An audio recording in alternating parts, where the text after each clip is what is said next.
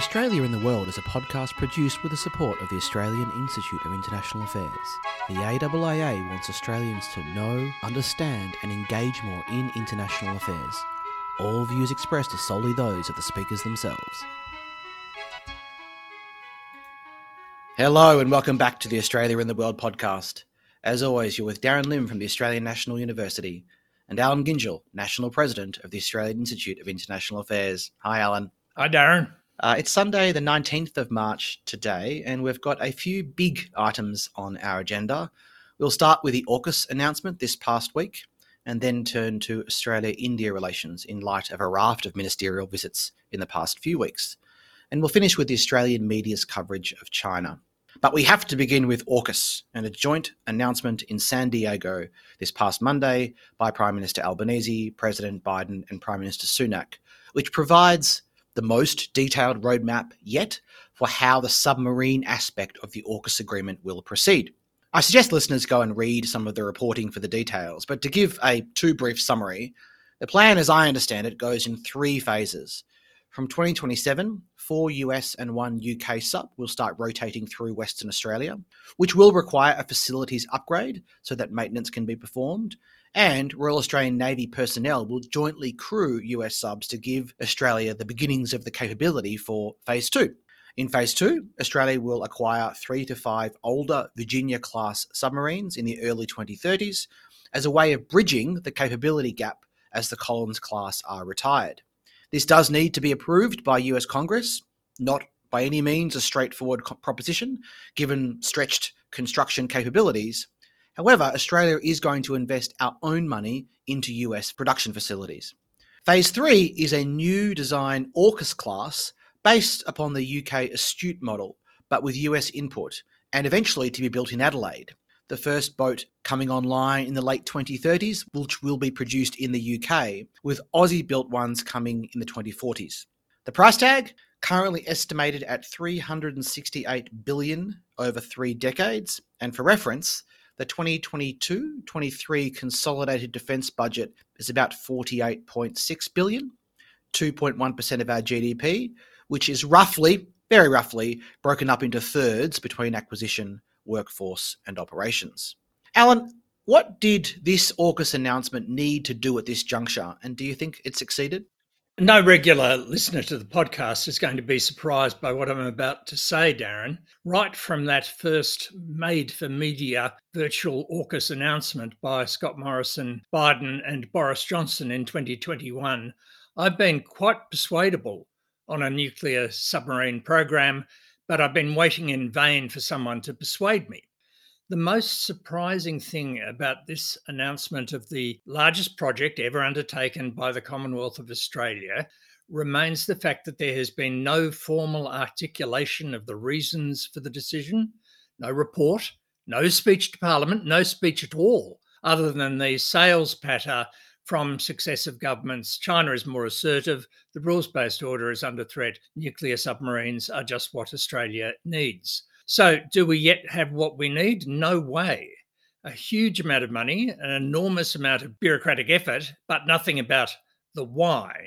Talking of bureaucratic effort, and despite my reservations about the substance, we do have to acknowledge, I think, the gargantuan amount of work that public servants in defence and elsewhere must have put into organising and coordinating the week's announcements. It was genuinely impressive in the logistical sense, including in the way other countries were briefed. But as for the side of the operation facing the Australian people, not so much. In all the sentimental language of the three leaders in San Diego, there is no reference to exactly how this partnership will lead to the efflorescence of peace and freedom the Prime Minister refers to. Now, the answer, presumably, is that it will deter China from something, attempting to incorporate Taiwan. I think, as we've said before on the podcast, that's highly unlikely if Taiwan asserts its independence in a formal sense. Abandoning efforts to develop its economy or global influence, highly unlikely. From invading Australia, even if that was logistically possible, there are a hell of a lot cheaper ways of doing it. But the strategic purpose that the subs will serve and the argument for doing this rather than many other things for our Defence Force has not been made. No one seems to want to make the case beyond the generalities. Now, let's be honest, we can't help here. But gee, it would have been good to see an extended argument from the government instead of those deeply irritating nose-tapping asides from politicians to journos saying, if only you knew what we knew, you would agree with us. What nonsense that is.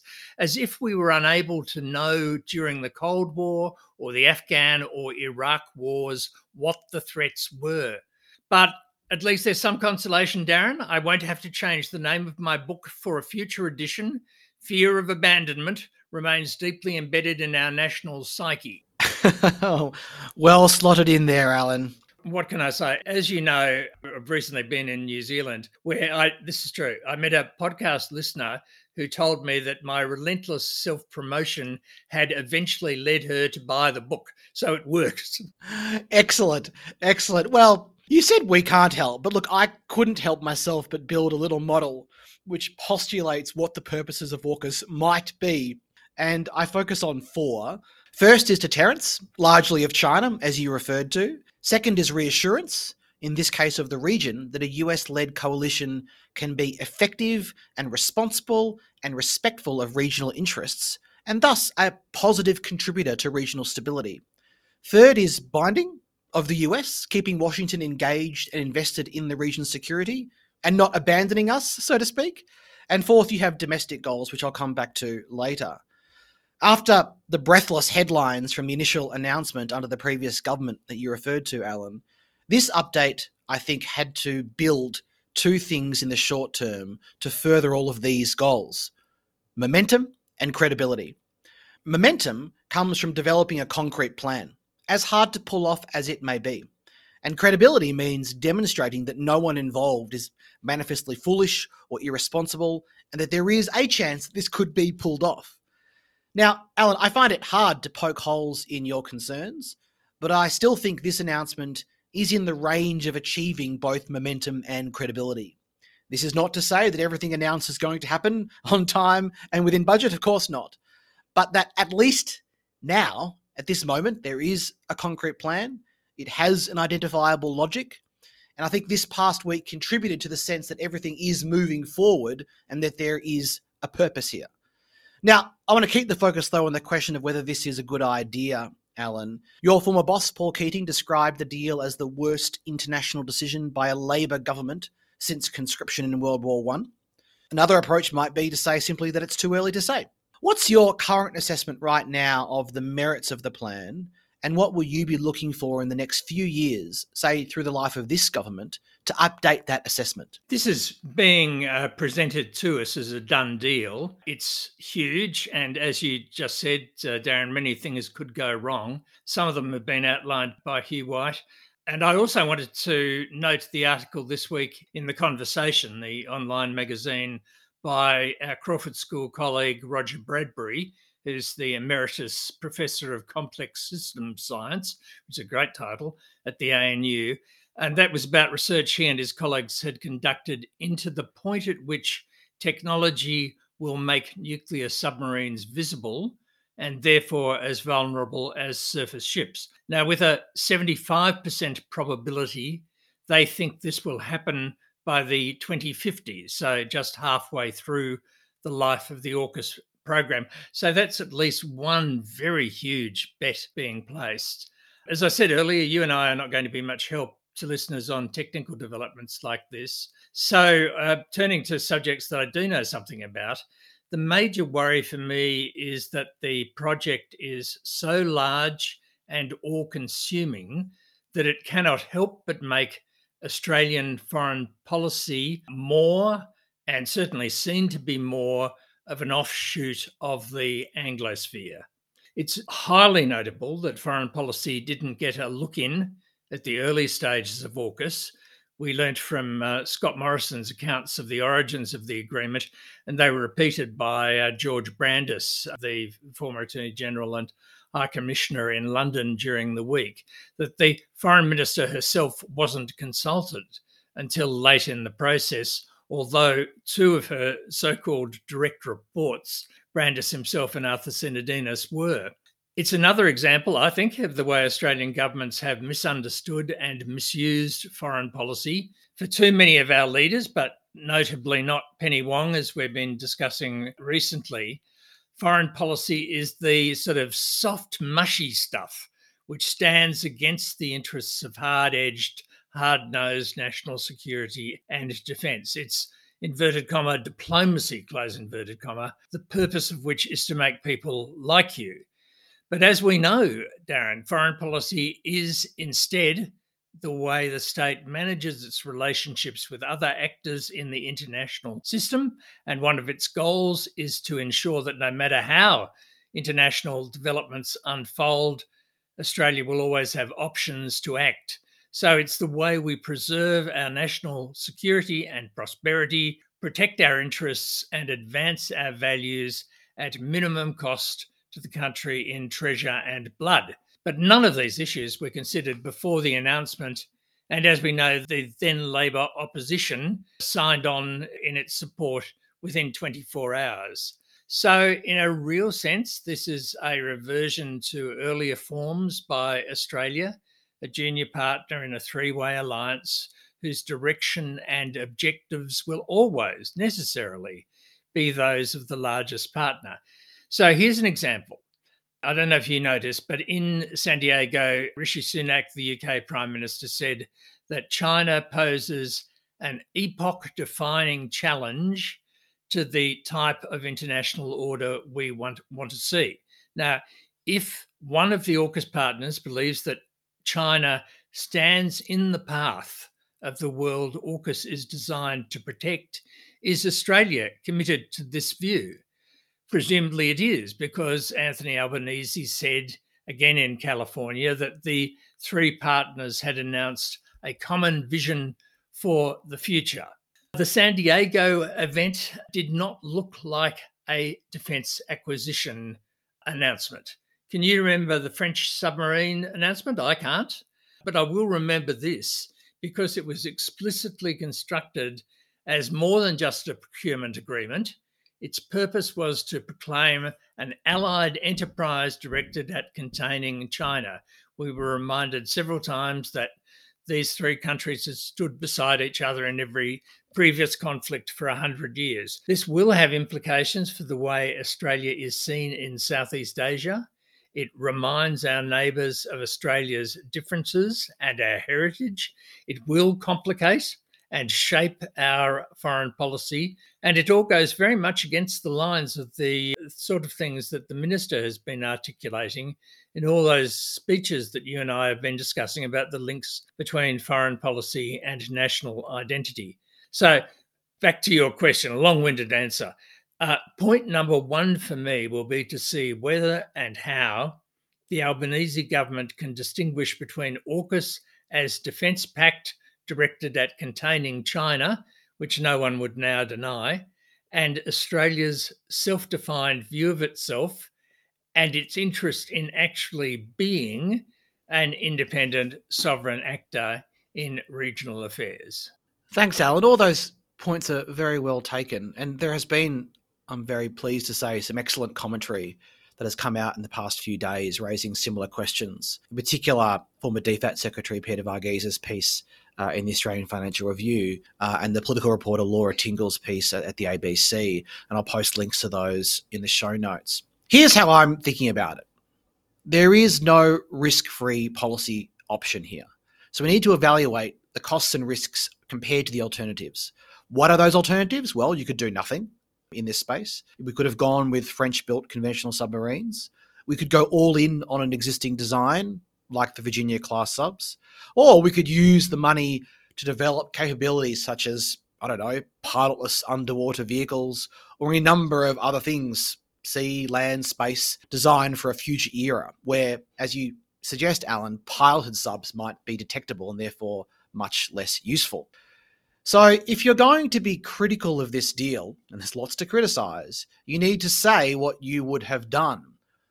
Whatever you think of Paul Keating's views, he was clear on why he holds them.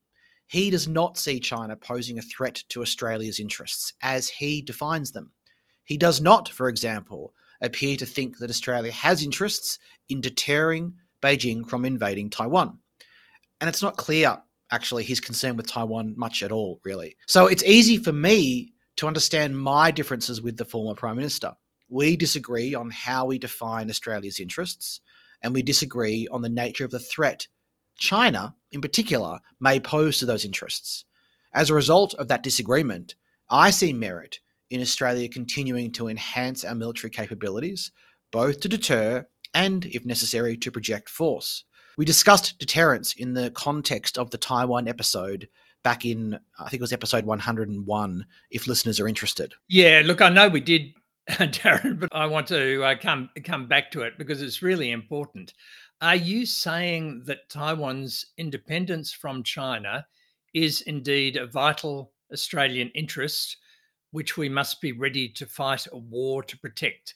It's interesting if so, because this is a view never previously articulated by an Australian government, including that of Scott Morrison, despite random hints from Peter Dutton from time to time. Well, the first thing I should say is that everyone should go back and listen to that episode for a full discussion of these issues. But second, that we must be very careful with words here. I absolutely do not want, quote, independence, unquote, as you say. I don't think that's in anyone's interest.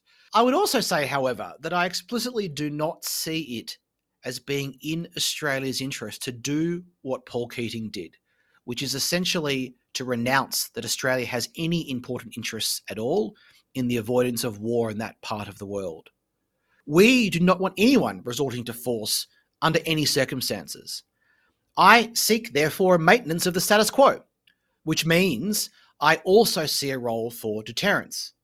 As I said back in that episode, if one is going to build a model which takes deterrence against the use of force seriously, amongst other things, that involves, firstly, locating the aspirations, dignity, and freedoms of the Taiwanese people more centrally, something that Paul Keating does not seem interested in doing, but it also means being open to creative ways, military and non-military, to how deterrence can be achieved. 2 more points on this. First, your question is another reminder to me of how important language is here. And this is not just specifically on Taiwan, but also on broader issues of regional security. And we just ourselves have seen how a discussion on AUKUS between you and I, Alan, can collapse into a debate on Taiwan. And thus, as I said back in that episode, we all need to have very clear positions on Taiwan, even if those positions don't provide all the details and clarity that might be needed for an academic or policy debate to be thoroughly satisfying, shall we say. And so I'll finish on this point by putting my politician's hat on and saying, let me be clear, Alan, I support the Taiwan policy of the Australian government. So let's move on. Yeah, that was your neat summary. But a question for you on this, Alan, on defining the nature of the threat. You've said you want to see a more explicit engagement with these questions by the government talking to the Australian people. But we're in a tricky situation here where it's clearly in our interest to try to have, at the very least, a stabilized relationship with China.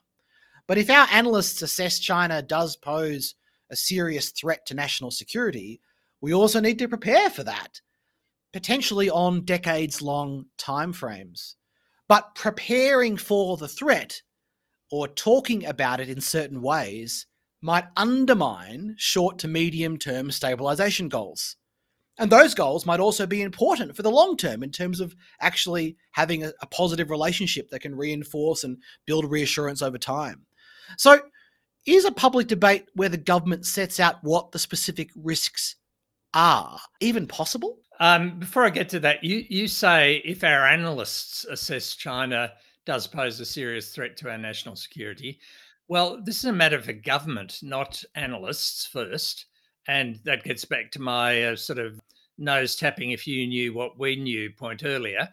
Second, if that is the government's view, it absolutely owes it to the Australian public to explain why it is so and in what way.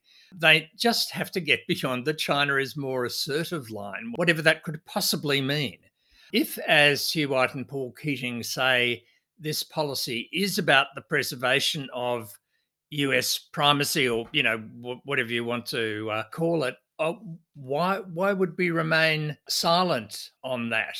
Who are we fooling? Whatever else they may be, Chinese officials are not naive or unable to look behind our words to the actions that support them. Much better, in my view, to bring the public into the debate. I think the difficulty has been uncertainty on our side about what the government could or would say, rather than concern about China's reaction. One question that could use more public discussion is the difference between primacy, a word that Keating and White use a lot in their contributions, and the maintenance of a stable and peaceful order in the region, including that force is not used across the Taiwan Strait or anywhere else. Both Keating and White do not appear interested in deterring the use of force there, but then they paint anyone who disagrees with them as automatically supporting US primacy. And I would like to think that there is a middle ground where a strong and credible deterrent against the use of force and in favour of upholding the status quo can exist without crossing some threshold into primacy, whatever that word means. But look, let's move on. Given that I do see the need for Australia to enhance its capabilities, the next challenge then is to design policies to respond to threats that are potentially decades long in duration and highly uncertain. But if it's almost impossible to project 10 or 20 or 30 years into the future, there are still risks that are plausible and that justify preparations starting now. This means, however, that every policy response is going to be a wager, a bet on some level. And so on the merits of the announced sequencing here, phases 1, 2, and 3, I strongly want to recommend the latest episode of the Net Assessment podcast. My friend Zach Cooper is one of the hosts there. And the three of the hosts in that podcast set out some of the problems and issues with this time frame. And in particular, Zach highlights, firstly, that having a handful of Virginia-class subs and then a handful of AUKUS-class subs, given that we have no experience at all with any nuclear-powered platform, might be too much for the Royal Australian Navy. Like 2 platforms from 0 is a big step up. Second, it's not clear to them that it's even in the US's interests to give up to 1/10 of its fleet to a country that they are not sure shares their exact interests, for example, on an issue like Taiwan. And third, of course, is the opportunity cost question. What else could we spend $360 billion on? And then you could add to that, I think, to what was said on that podcast, you could add to that the concern raised by Peter Varghese in the op-ed I mentioned before, that Australia might slowly be moving away from a defence of Australia doctrine to some version of forward defence, which the logic was that got us into the Vietnam War. It's at this point, my model then brings domestic politics, domestic logics actually into the picture as a way of resolving which set of risks, which set of trade-offs ultimately get chosen. Successful deterrence requires not just material capability, but political support. This deal might have been the only one that was politically feasible, that would have any chance of sustaining the decades-long public support needed to become reality. If we take an alternative, let's say that a fleet of Virginia-class submarines was the best option for us militarily, but that would mean giving up on the Adelaide shipyards, at least as submarine construction hubs, and that seems to be a political non-starter here. Or let's say we want no submarine fleet at all, and investment in other technologies was the best solution. But this also would probably have posed domestic political problems, and even if we put the South Australians to one side, there's the question of it signalling a partisan difference on this biggest of big defence questions, which would then flow into concerns among our allies on the extent to which we are willing to contribute to regional security over a decades-long time horizon. Now, I'm not saying these issues are irresolvable, but they are complications that I feel like constrained political decision makers as they were deciding. And that's then where Zach on the Net Assessment podcast makes the very interesting point that's really stuck with me in the last few days, that maybe we'll never get to phase 3. And if we follow the logic here, the fastest pathway to an overall deterrent is not about Australian capabilities. It's about getting US capabilities closer to the relevant theatres, which means basing US nuclear-powered submarines in Australia, which is phase 1. Then, Australia can acquire its own Virginia-class submarines, albeit used for its defensive needs. We have huge seas to traverse. And if we can get those in the sort of the mid-2030s and things go well, we know how to use them, and maybe the construction bottlenecks in the US, hopefully with some investment from Australia, are solved, maybe in the 2030s there is a political opportunity to pivot away from the AUKUS class into something else and use those shipyards in Adelaide for some other purpose. And we just get a couple more Virginia-class subs and be done with it, right? Like, it's sort of, in some ways, you're buying time. Now, that's going to be expensive. We have to make investments now. But, the most important thing for our short-term security is probably to get, to improve the range of US assets. And the basing does that. And Zach, for one, has been arguing for over a decade, firstly, that Australia should get nuclear-powered submarines, but also that basing over in Perth is a really good idea. So I see a strong shorter-term strategic logic, and the longer term, well, that can change when we get there. But I also finally want to highlight the industrial policy angle here. Australia is not a country that has done much industrial policy for the past few decades. And we could have a broader conversation about how that is changing. It's research that I've been doing. But one area where large government investments may well have significant potential payoff for the national interest, and arguably be less problematic from an economic rationalist perspective, is in defence industry. So it's not just the politics of 20,000 jobs, which have been, announced and marketed by the government, but perhaps the national capability enhancements that would go with these kinds of investments. Yeah. Okay. But look, my suspicion is that the economic rationalist you are talking about would ask whether, if you had that much to invest in Australian manufacturing, what on earth makes you think that the assembly of nuclear submarines, or even the design and assembly of nuclear submarines, would give Australia the best return on investment? I did only say slightly less problematic, Alan. The economic rationalist in me cannot defend the policy on the merits, absent all other considerations. Instead, the political economist in me pipes up and says this might have been the only politically feasible pathway forward. Final point, though, this is a big and bold measure, as we've both acknowledged, and it might fail. But we're entering into a very dangerous phase of history that likely will require big and bold measures. Now, this might not be the right one, but there is a part of me that at least wants to acknowledge that boldness. Every single policy call on this, in this space, by this government or any government, would have attracted criticism from pundits and podcasters and other foreign governments, because every single policy call is risky, has its own set of risks and trade-offs. For this set of decisions, I can see a potential upside to go with the costs and risks. For example, a stronger defence industrial base, stronger operational capability, ideally a stronger overall deterrent, and perhaps even new mechanisms for Australia to exercise influence over our American partners, with a view to supporting a more engaged and more responsible US security presence in the region. Any reaction to that from you, Alan? Just that I would see a new mechanism for the United States to exert influence over their Australian partners rather than the other way around, because that's certainly where the power balance lies, a point you've made yourself before, Darren. Yes, I can't deny that, Alan.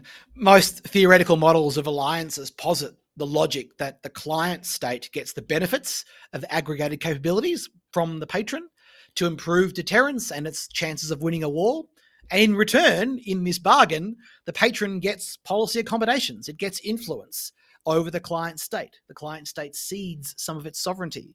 And we could debate whether AUKUS is the optimal mechanism for this and where exactly you draw the line on how much sovereignty you want to cede. But unless we want to get nuclear weapons, the defence of Australia inevitably requires ceding some sovereignty to a patron. But we're covering well-trodden ground now, so let's move on. We're going to turn to Australia-India relations, with the past month being a very big one, headlined by a state visit by Prime Minister Albanese at Prime Minister Modi's invitation. The trip included the two taking in a cricket match between the national sides of the two countries, but more significantly, it ended up becoming the first Australia-India annual summit, with a joint statement that was 50 paragraphs long. It wasn't just the Prime Minister as well. Penny Wong made her first trip to India as Foreign Minister for the G20 and Quad Foreign Minister meetings. Trade Minister Farrell led a large business delegation of business and education leaders, and the Resources Minister King also visited. So, Alan, it's been a while since we talked about India specifically, so let's start with some broader context here. What are the two countries' interests, and how does this visit advance those? I genuinely think this was an important moment of change. I'm sure I've said it before on this podcast that after the Second World War, every Australian government discovered India at least once in its term of office. There would be a visit by a minister, a message would come back saying that Australia's relations with India had to be more than simply cricket and curry, and that these were seriously underdone. A report would be prepared and nothing much would happen. And that was true even when leaders had close personal relations, as Bob Hawke certainly did with Rajiv Gandhi. What contact we had was mainly through the Commonwealth, and any more strategic cooperation was limited by India's non-alignment during the Cold War, its close relations with Russia, which we're still seeing remnants of over Ukraine, of course, and an autarkic economy, which was largely closed to Australian exports. But this is the new world, and what has changed is first China, secondly, India's need for energy resources, and finally, the huge growth in Indian immigration to Australia. The two countries, I think, have been looking at each other in their own right for the first time. To me, the most interesting and I think under-discussed aspect of these deepening ties is India's national interests. I think there are two aspects worth highlighting. First, New Delhi clearly views Beijing as a threat. There have been actual clashes between troops up in the Himalayas in recent years. And there's also growing competition in the Indian Ocean, which could itself become a flashpoint, not exactly akin to the South China Sea, because the sovereignty issues aren't as strong, but where accident or miscalculation could lead to a dangerous situation. Thus, we need to be aware that while from 30,000 feet there is a shared interest in looking to build a coalition to balance and deter against potential PRC aggression, when you zoom in to the specific scenarios where deterrence is sought by the two sides, they could well differ. And this brings me to my second point. India's position on Russia's Ukraine invasion serves as a reminder that New Delhi not only has distinct interests, but is not afraid to pursue them regardless of international pressure. Therefore, to the extent that increased security cooperation helps shift India's interests at the margins and strengthens relationships at the working level, that's a good thing. For example, India is going to participate in the ADF's Talisman Sabre war games this year for the first time, and Australia will host Indian naval drills, exercise Malabar, for the first time. All good. A closer relationship, especially among the Quad countries, may even increase deterrence at the margins, but we should not overstate the degree of overlap between Canberra and New Delhi's security interests.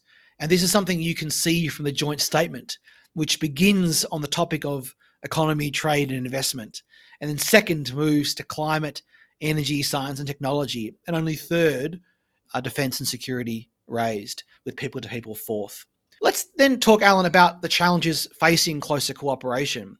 And that begins, I think, where these interests diverge. And the most obvious place to sort of focus in on is human rights. Just a few weeks before these visits, Indian tax department officials raided the offices of the BBC, with documents and phones taken and offices sealed.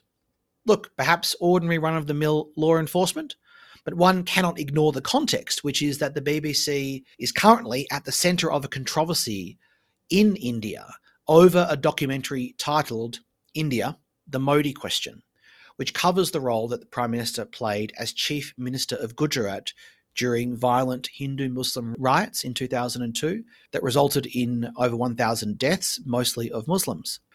Modi's alleged connection to these events saw him banned from entering the United States for almost a decade. And the BBC documentary reveals the existence of a British government document from the time which made the assessment that Modi was directly responsible for not stepping in to stop the killings of Muslims. Unsurprisingly, the documentary was hugely controversial, with the Modi government accusing the BBC of bias and a colonial mindset, and pointing out that a Supreme Court panel cleared him of all charges in 2012. A BJP spokesperson said that the BBC was, quote, the most corrupt organisation in the world. Quite a title.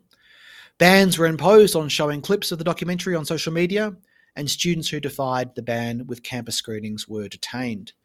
Alan, we obviously cannot assess these events on this podcast, but we can talk about the challenge of managing bilateral and indeed minilateral relationships when differences in interests and values are bubbling underneath the surface. Will these impede or limit the extent of economic and security cooperation? One thing I've noticed recently is that AUKUS apart, we seem to have been hearing the word values a bit less from ministers in this government. In India's case, we exchanged some warm words about values, but as for the outcomes of the visits, it was interests all the way down. I don't want to minimise the role of values in a democracy like ours. Foreign policy will only have legitimacy if it reflects the way the country thinks about itself, and shared values certainly make trust between states easier to sustain.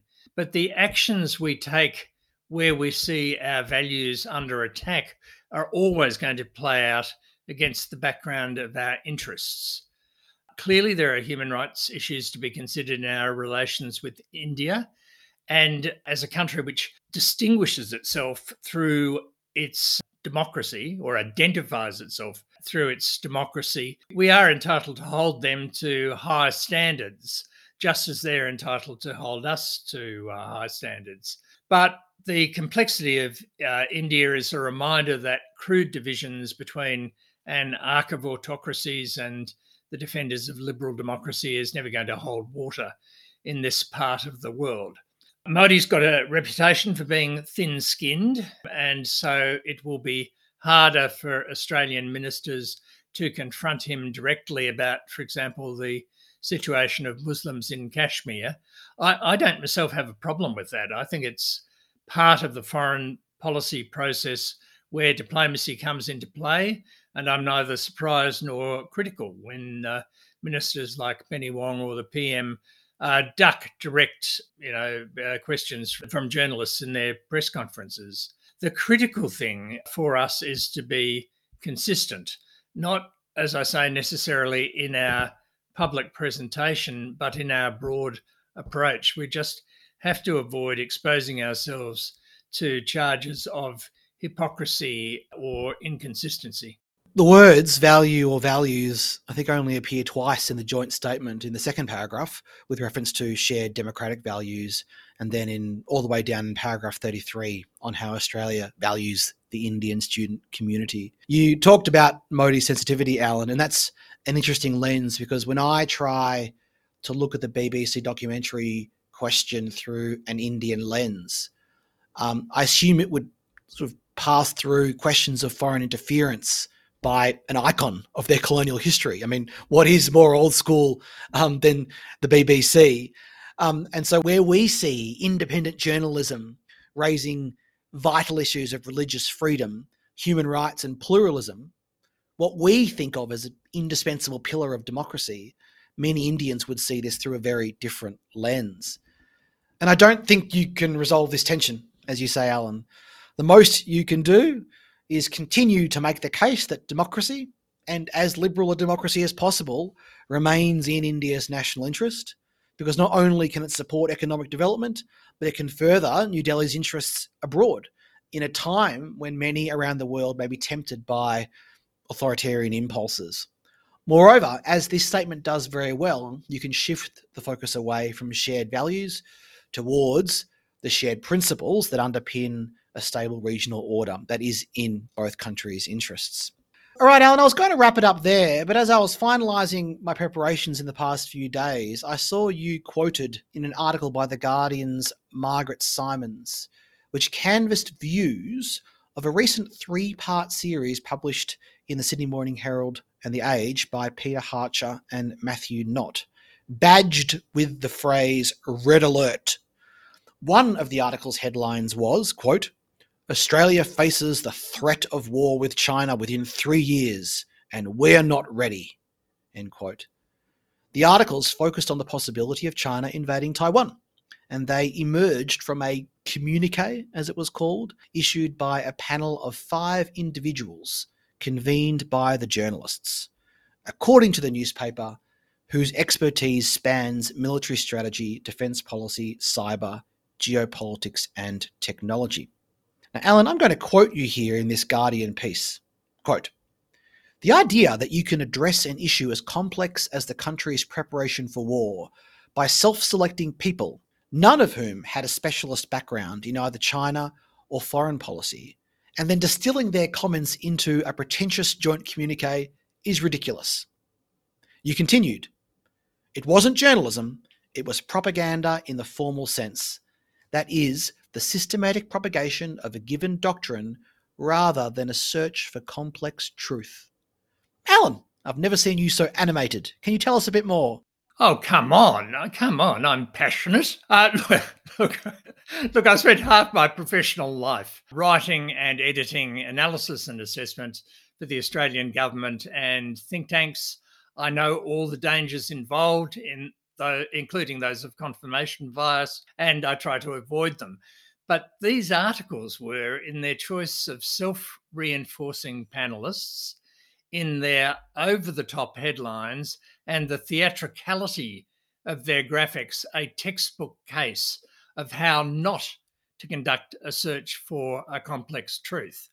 Margaret Simons also quotes me saying that some of the individual comments by panellists were perfectly fair, but they were there to be forced into the service of a broad doctrine. I know the search for clicks drives even the most conservative of the mainstream media now, but this was beyond the pale. But what about you? Was I too critical? Oh, Alan, as most of our audience, I'm sure all of our audience knows, there is a lot of content, shall we say, produced on the subject of China in the Australian media and public square, including, of course, Australia-China Twitter.